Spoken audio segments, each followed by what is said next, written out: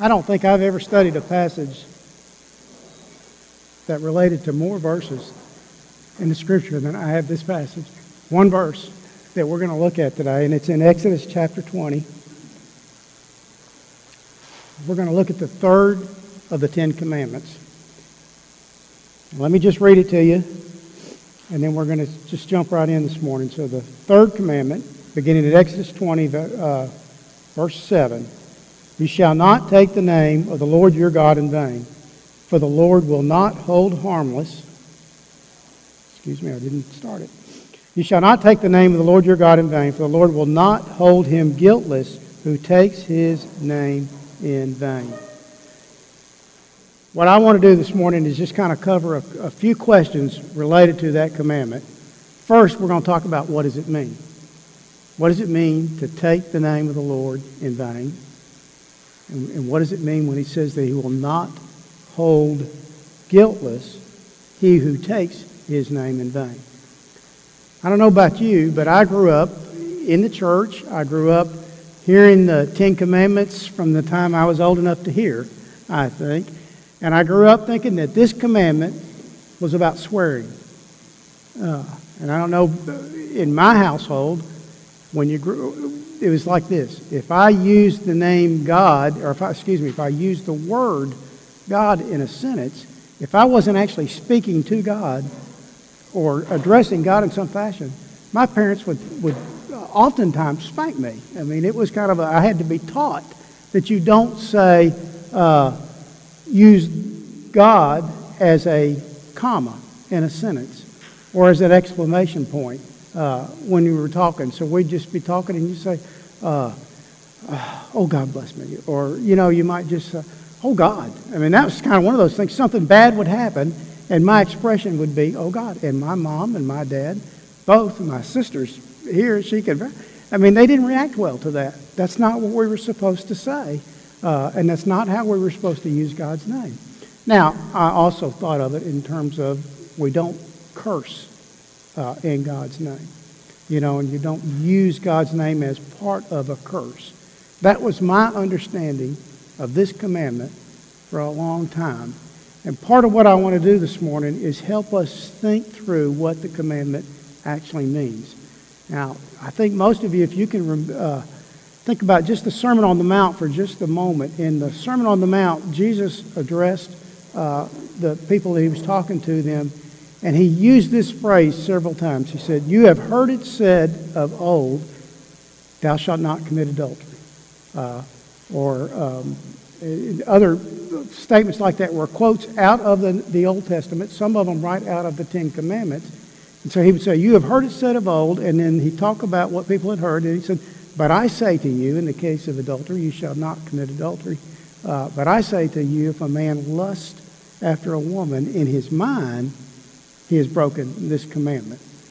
So, and what Jesus was doing in that passage and in that section was showing his listeners that the Ten Commandments, the commandments that God gave us, were far deeper, far more reaching than what they had understood them to be.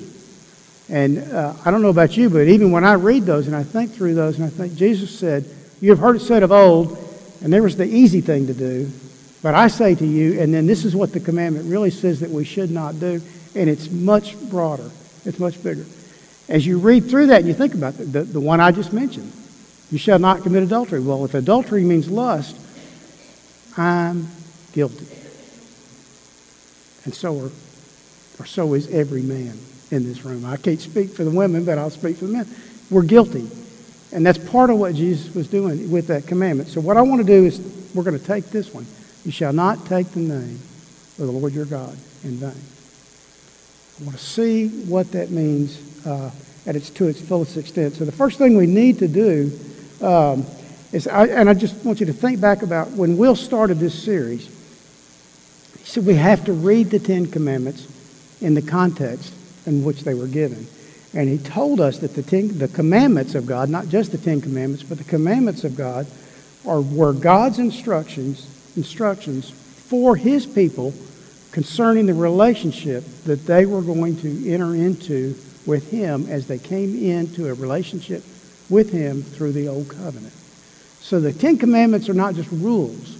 They're about how we live in relationship to our Savior, to our God, in this sense. All right, and so the first 4 commandments specifically relate to the relationship of God's people to their Father God. And so we're dealing with the third one, even as we look at it, in this sense. Remember the first commandment. I am the Lord your God. You shall have no other gods before me. That's the commandment. I am the Lord your God. And when he says I am the Lord, that is actually, I am Yahweh, your God. That's the word that's actually there. I am Yahweh. That's the name of God. There is no other God. There is no other God besides Yahweh. Yahweh is the God who brought them out of Egypt, out of slavery. He's the God who saved them. Will told us, Jesus summarized the commandments, and in particular this first and greatest commandment, when he said, what's the most important commandment? You shall love the Lord your God with all your heart, with all your soul, and with all your strength. The second commandment, Joel talked about last week, you shall not make for yourself a carved image, or any likeness, or anything that is in heaven above, or that is on the earth beneath, or that is under the water, that is in the water under the earth. You shall not bow down to them or serve them. In essence, the Lord God, Yahweh, cannot and will not be reduced to an image made by human hands or by the human mind, or conceived in the human mind. He will not be replaced or substituted by anything that we can come up with. You must love Him. This is the positive application of that. You must love Him, Yahweh, above all else. He will not tolerate you loving anyone or anything above Him. You cannot worship, bow down to, or serve anyone or anything but Him. Those are the first 2 commandments, and they give us the context for the third commandment that we're going to look at today. Again, you shall not, and I'm going to read it this way because I want you to understand this is the way it was actually given to us in the Scriptures. It's not translated quite in this fashion all the time. We'll talk about that in a minute. You shall not take the name of Yahweh, your God, in vain, for Yahweh will not hold him guiltless who takes his name in vain. Why am I using the name of God, Yahweh? Because what is this commandment? Do not take the name of God, Yahweh, in vain. That's the commandment that we have here. If you want to, you can turn in your Bibles back to Exodus chapter 3. We're going to be there just for a couple of moments. We have to lay this foundation to understand the commandment. You remember when God appeared to Moses in the burning bush, right? And he's there in the burning bush, and God is telling Moses that he's going to send him to Egypt, to Pharaoh, to bring his people out of Egypt. And in the context of that, Moses asked God this question, beginning in verse 13, verse 14. Moses asked the question, what is his name? What shall I say to them? If the people ask me, what is your name, God? What shall I say to them? This is the answer that God gives in verse 14. God said to Moses, I am who I am. Or that can be it can be translated, I am what I am, or I will be what I will be. God said, I am who I am, and he said, say to this people of Israel, I am has sent me to you. This is my name forever, and thus I am to be remembered throughout all generations. This is my name forever, and though I am to be remembered throughout all generations. Yahweh is that name by which God said he wanted to be called and remembered throughout all generations.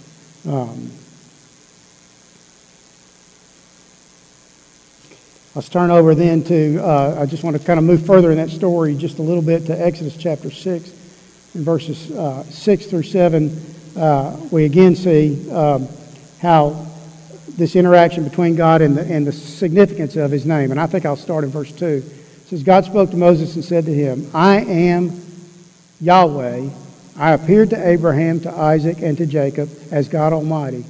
But by my name, Yahweh, I did not make myself known to them. So, what God is saying to Moses is, this is new. I am telling you, this is my covenant name, Yahweh. I have not made myself known before this time as Yahweh, but that's what I'm making myself known to you today as is Yahweh. The self-existent, eternal God who always has been and who always will be. That's Yahweh, and that's the name that he chose. By my name, I did not make myself known to them. I also established my covenant with them to give them the land of Canaan and the land in which they sojourned. Moreover, I have heard the groaning of the people of Israel, whom the Egyptians hold as slaves, and I have remembered my covenant with them. Say therefore to the people of Israel, I am Yahweh. I will bring you out from under the burden of the Egyptians, and I will deliver you from slavery to them, and I will redeem you with an outstretched arm and with great acts of judgments. I will take you to be my people, and I will be your God, and you shall know that I am Yahweh, your God, who has brought you out from under the burden of the Egyptians, and I will bring you into the land that I swore to give to Abraham, to Isaac, to Jacob. I will give it to you for a possession. I am Yahweh. Over and over and over again, God is emphasizing his name, Yahweh. Why is he doing that?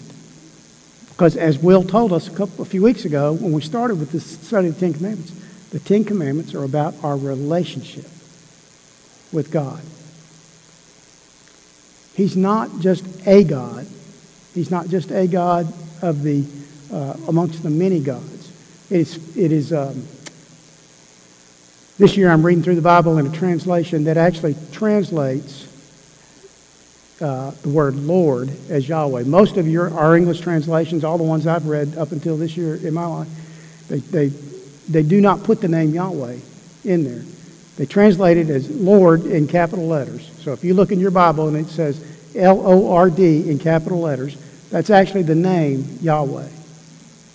But it's not put in our English translations because the Jewish people decided long before Christ came that they were not going to utter the name of God or use the name Yahweh in a disrespectful way or in a flippant way, and they quit using it.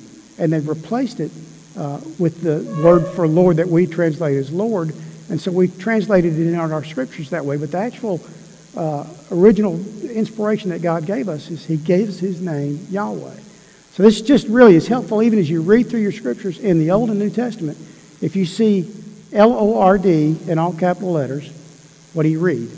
I do this. I try to read Yahweh. When you do that, you realize how much God cared about his name and how much his name was spoken. One of the searches that I did revealed that name, the name Yahweh, occurs more than 5,000 times in the scripture. I think it might be close to 7,000 when you include the Old and the New Testament in there. Clearly, his name was very important. That's really what leads us into a beginning of the understanding of the commandment. You shall not take the name Yahweh, your God, in vain, for Yahweh will not hold him guiltless who takes his name in vain. I want to look at one other passage in Exodus, and then we're going to talk about what this means a little bit. In Exodus 33 and 34,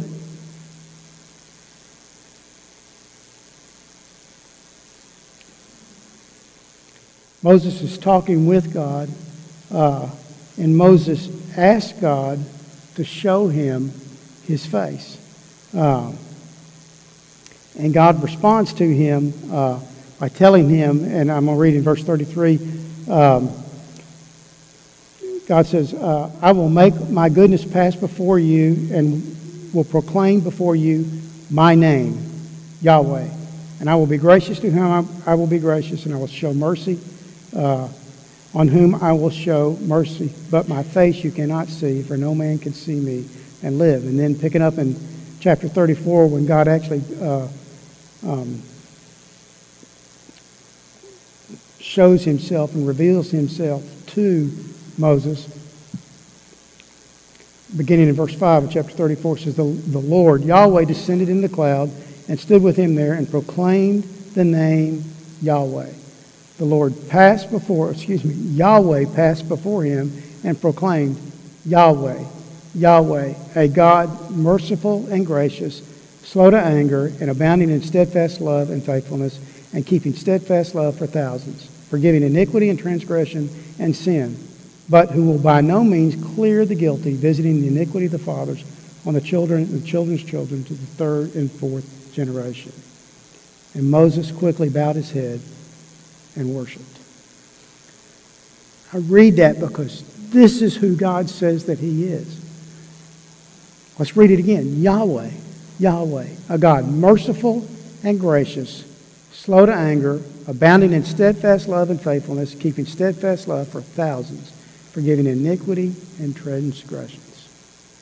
But by no means will he clear the guilty, visiting iniquity of the fathers on the children and the children's children to the third and fourth generation. That verse changed my understanding of who God was.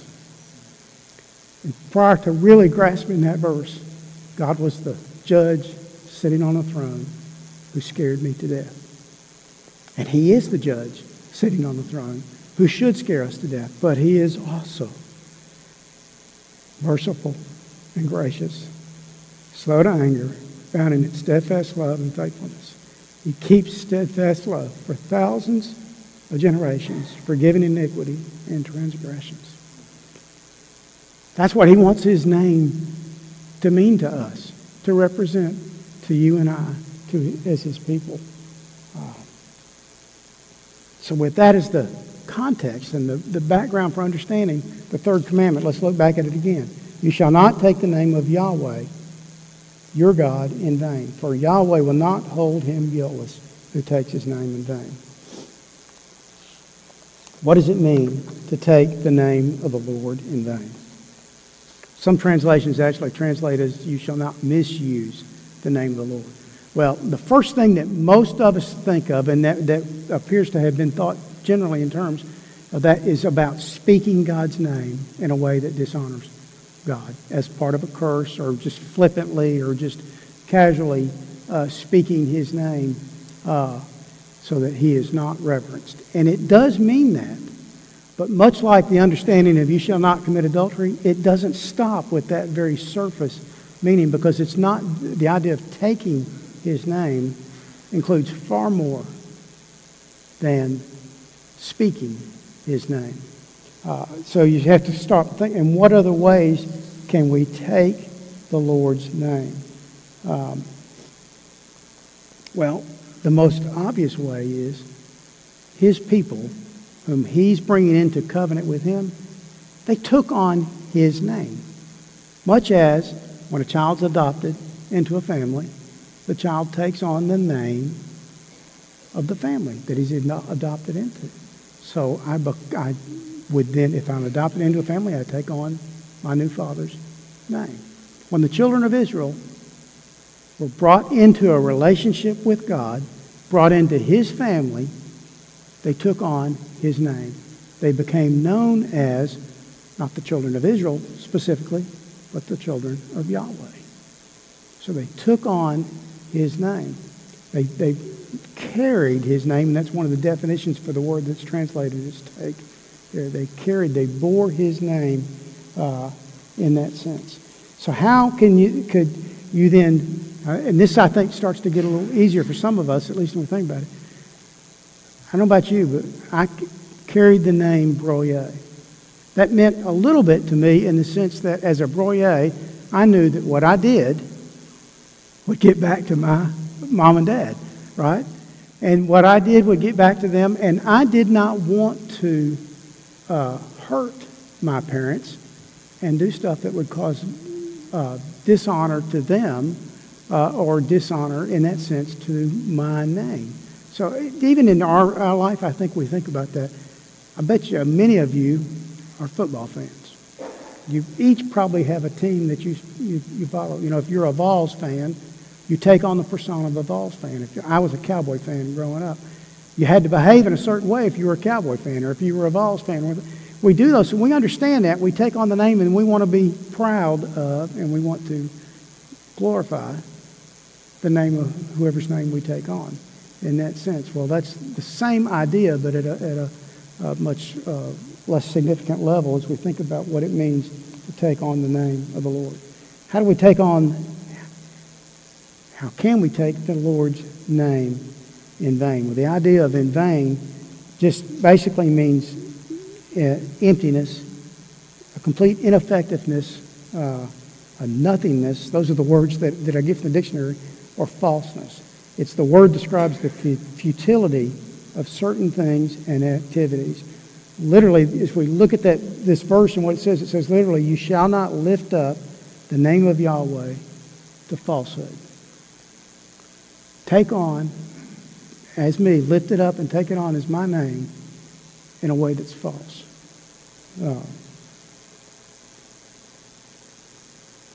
Let's look at the last phrase. What does the Lord will not hold him guiltless mean? Well, that means pretty much exactly what it sounds like. He will not pardon. He will not consider innocent he who takes his name in vain. Now, let me ask you a question. Do you want to be considered innocent by Yahweh? Should be resounding yes. Should we be considered innocent by Yahweh? Any of us? Should we? Let me put it in New Testament terms. Should we be reckoned innocent by Yahweh?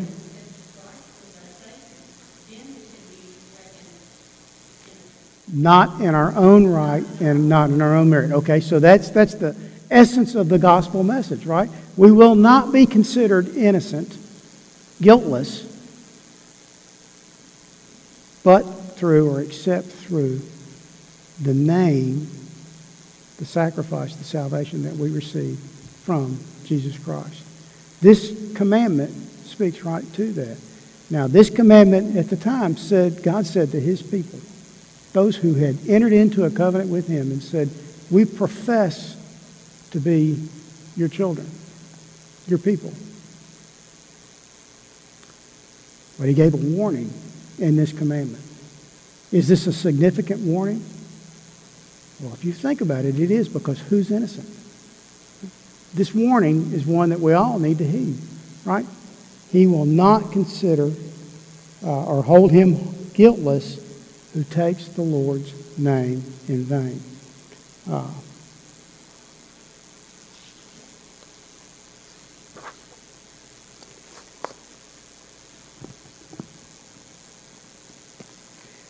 Let's backtrack for just a moment, and what I want to do is take this commandment, and I want you to think about it, and just in your mind right now, try and restate it as a positive command that tells you to do something. So the command is a negative command, thou shalt not. In your mind, think about it, state it as a positive command. Thou shalt do what? What does the command encourage? Honor, right? Glorify. What do we just, Mike read from I think that's from the Catechism, Presbyterian Catechism, right? What is the chief end of man? To glorify God and enjoy him forever. What does this command command us to do? To glorify God.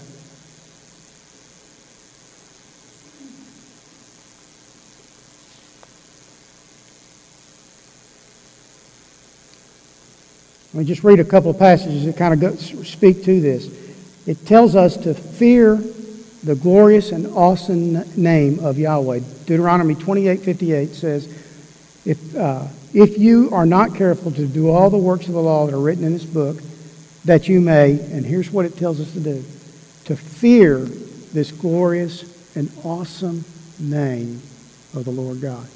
We are definitely to fear God's name. That's part of what we're commanded to do. Deuteronomy 32, 3 through 4 says that we are to proclaim the name of Yahweh. For I will proclaim the name of Yahweh. I will ascribe greatness to our God. This rock, His word, is perfect, for all His ways are justice. A God of faithfulness without injury, with iniquity, just and upright is He. A positive statement of this command says to establish, we are to establish, magnify, glorify, and exalt the name of Yahweh. And I take this from 1 Chronicles 17. It says, there is none like you, O Lord, there is no God beside you, according to all that you have heard with our ears, all that we have heard with our ears, and who is like your people Israel? Now listen, the one nation on earth whom God went to redeem to be His people, the one nation on earth whom God went to redeem to be His people, making for Himself a name for great and awesome things. God made His name great and awesome through the people that He redeemed. That was His purpose and His plan in doing that. Skipping down to verse 23. And now, O Lord, let the word that you have spoken concerning your servant, this is David, and concerning his house be established forever. And do as you have spoken, and your name will be established and magnified forever, says the Lord of hosts, the God of Israel, who is Israel's God. And then Isaiah chapter 42:8, another verse that speaks to what God commands us to do. I am the Lord, that is my name. I am Yahweh. That is my name. My glory I give to no other, nor my praise to carved idols. As I read through these verses and started looking at this, it's amazing how many times the third commandment is connected right to the first and second commandment. There's no other God. I am the only one. There's no other God besides me. There is no other God before me. And I will not share my glory with idols, with anything else. In John chapter 17, Jesus says that He came and glorified the Father. And He says, I came and I manifested your name to my disciples that you had given to me, and I manifested your word. And then He says that, and I am sending them, who's that? His disciples. How about you and I? Right? I'm sending them to the world just as you sent me to the world. So Jesus came to manifest, to glorify, to show the name of God. And He sent us to do the same thing, to glorify, to manifest His name. In the Sermon on the Mount, Jesus taught us how to pray. You remember how that prayer begins? It begins with the third commandment. Hallowed be thy name. Consecrated, honored, reverenced. That's the command that is given to us. How was this commandment broken? It's funny, it's actually very difficult to read through the Scriptures anywhere where it cites, oh, this is the third commandment, and they broke the third commandment in this sense. But how was this command broken? Well, we're told over and over again in the history of the children of Israel that they, Isaiah 48:1 is one spot where it talks about they were called by His name, they swear by His name, they confess God as Israel, God as Yahweh as their God, but not in truth or not in right. So they confessed His name falsely. Romans chapter 2 kind of summarizes it for us, and we'll look just briefly at that.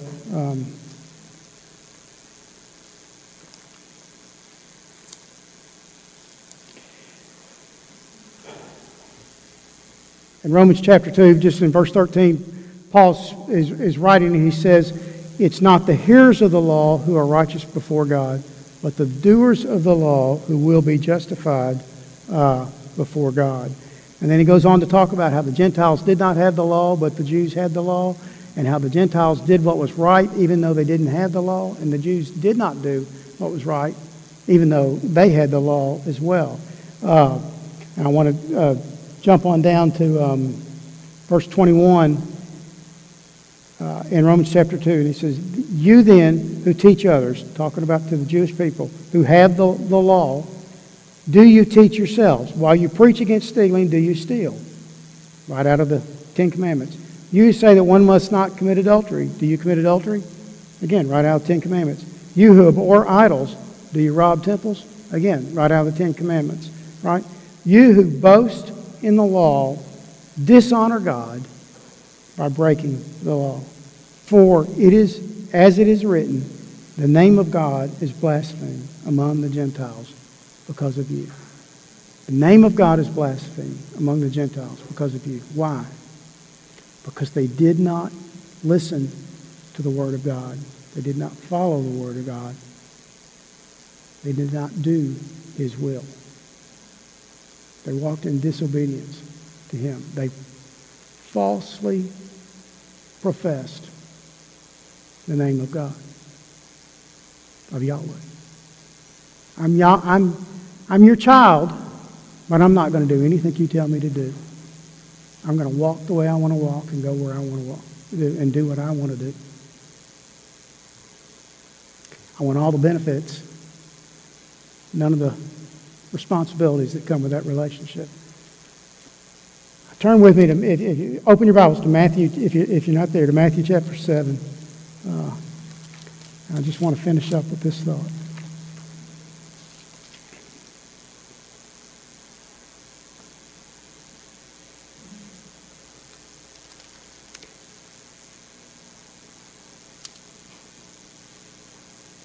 Matthew chapter 7, verse 21. Not everyone who says to me, Lord, Lord, will enter into the kingdom of heaven, but the one who does the will of my Father who is in heaven. On that day, many will say to me, Lord, Lord, did we not prophesy in your name? Did we not cast out demons in your name? Did we not do many mighty works in your name? And I will declare to them, I never knew you. Depart from me, you workers of lawlessness. They professed to be His people. We're in the new covenant, right? We're even now. They professed to be His people. They said, we're saved through you. But they did not listen. They did not hear. They did not obey. They had no genuine faith or belief that God was their God and He was their Lord. Let me read going on there, verse 24. Everyone then who hears these words of mine and does them will be like a wise man who builds his house on the rock. And the rain fell and the floods came and the wind blew and beat on that house, but it did not fall because it had been founded on the rock. And everyone who hears these words of mine and does not do them will be like a foolish man who built his house on the sand. And the rain fell and the floods came and the winds blew and beat against his house, and it fell, and great was the fall of it. God, through His Son Jesus Christ, has invited us into a saving relationship with Him that we need, right? Because we have all broken His law. We've all gone against His will and made ourselves our own little mini gods, little g gods. Every last one of us. That's what we have done. He's made a way through the blood of Jesus Christ, through His life, His death, where He paid the price for our sins, and His righteousness that is considered and attributed to us. Now, don't get me wrong. Don't misunderstand me. The children of Israel were chosen by God to be His people, to glorify Him, to manifest His name to the whole world. Most of them refused to do that. Hebrews tells us they did not enter into His rest because they did not believe. A belief that was manifested in obedience. And that's what faith is, right? It's not, we don't just say we believe it, we actually act on what we believe. It's manifested in obedience. This is the commandment.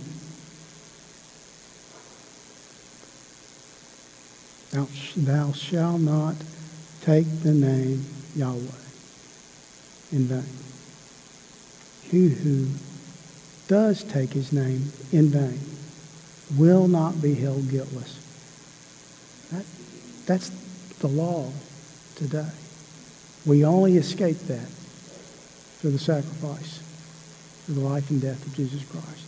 And we show our faith in him. We demonstrate that we actually believe that and that we have entered into the covenant with him. From our perspective, we demonstrate that when we do what? When we act on that belief by seeking to do his will.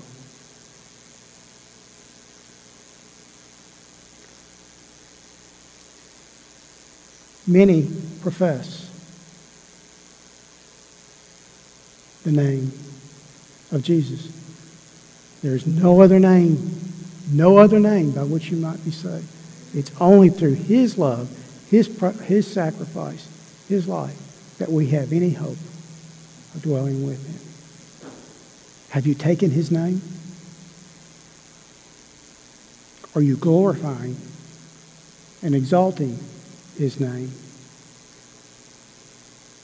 Or have you taken it in vain? That's the response that he calls us to. Take his name and glorify him and exalt him by listening to him. Let me put it this way. By truly entering into a relationship with him. He's our Father. He's our God. He's our Savior. And he wants us to walk with him, to be yoked to him, to learn from him.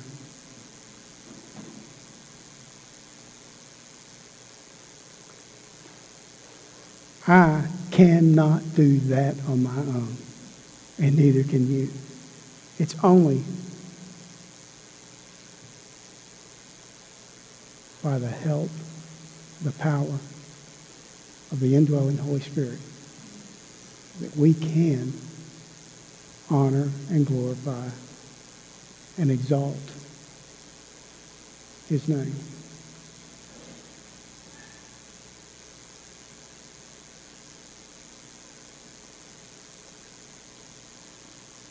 Are you known by his name? Let's pray. Father, your word is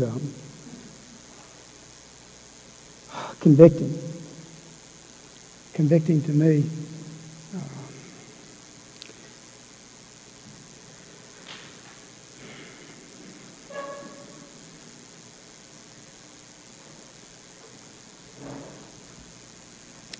Father, do we glorify you, or do we blaspheme your name? What we say, what we do, what we think.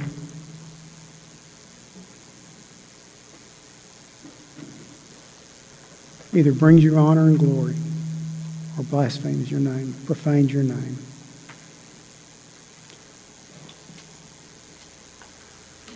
Over and over again, you command us to walk in a way that's worthy of your calling.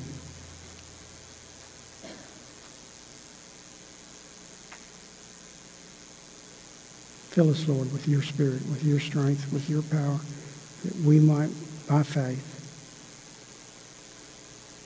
honor you and glorify you and walk with you.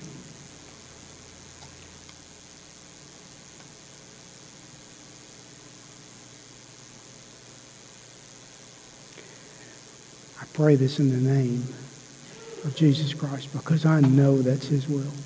That's your will. Amen.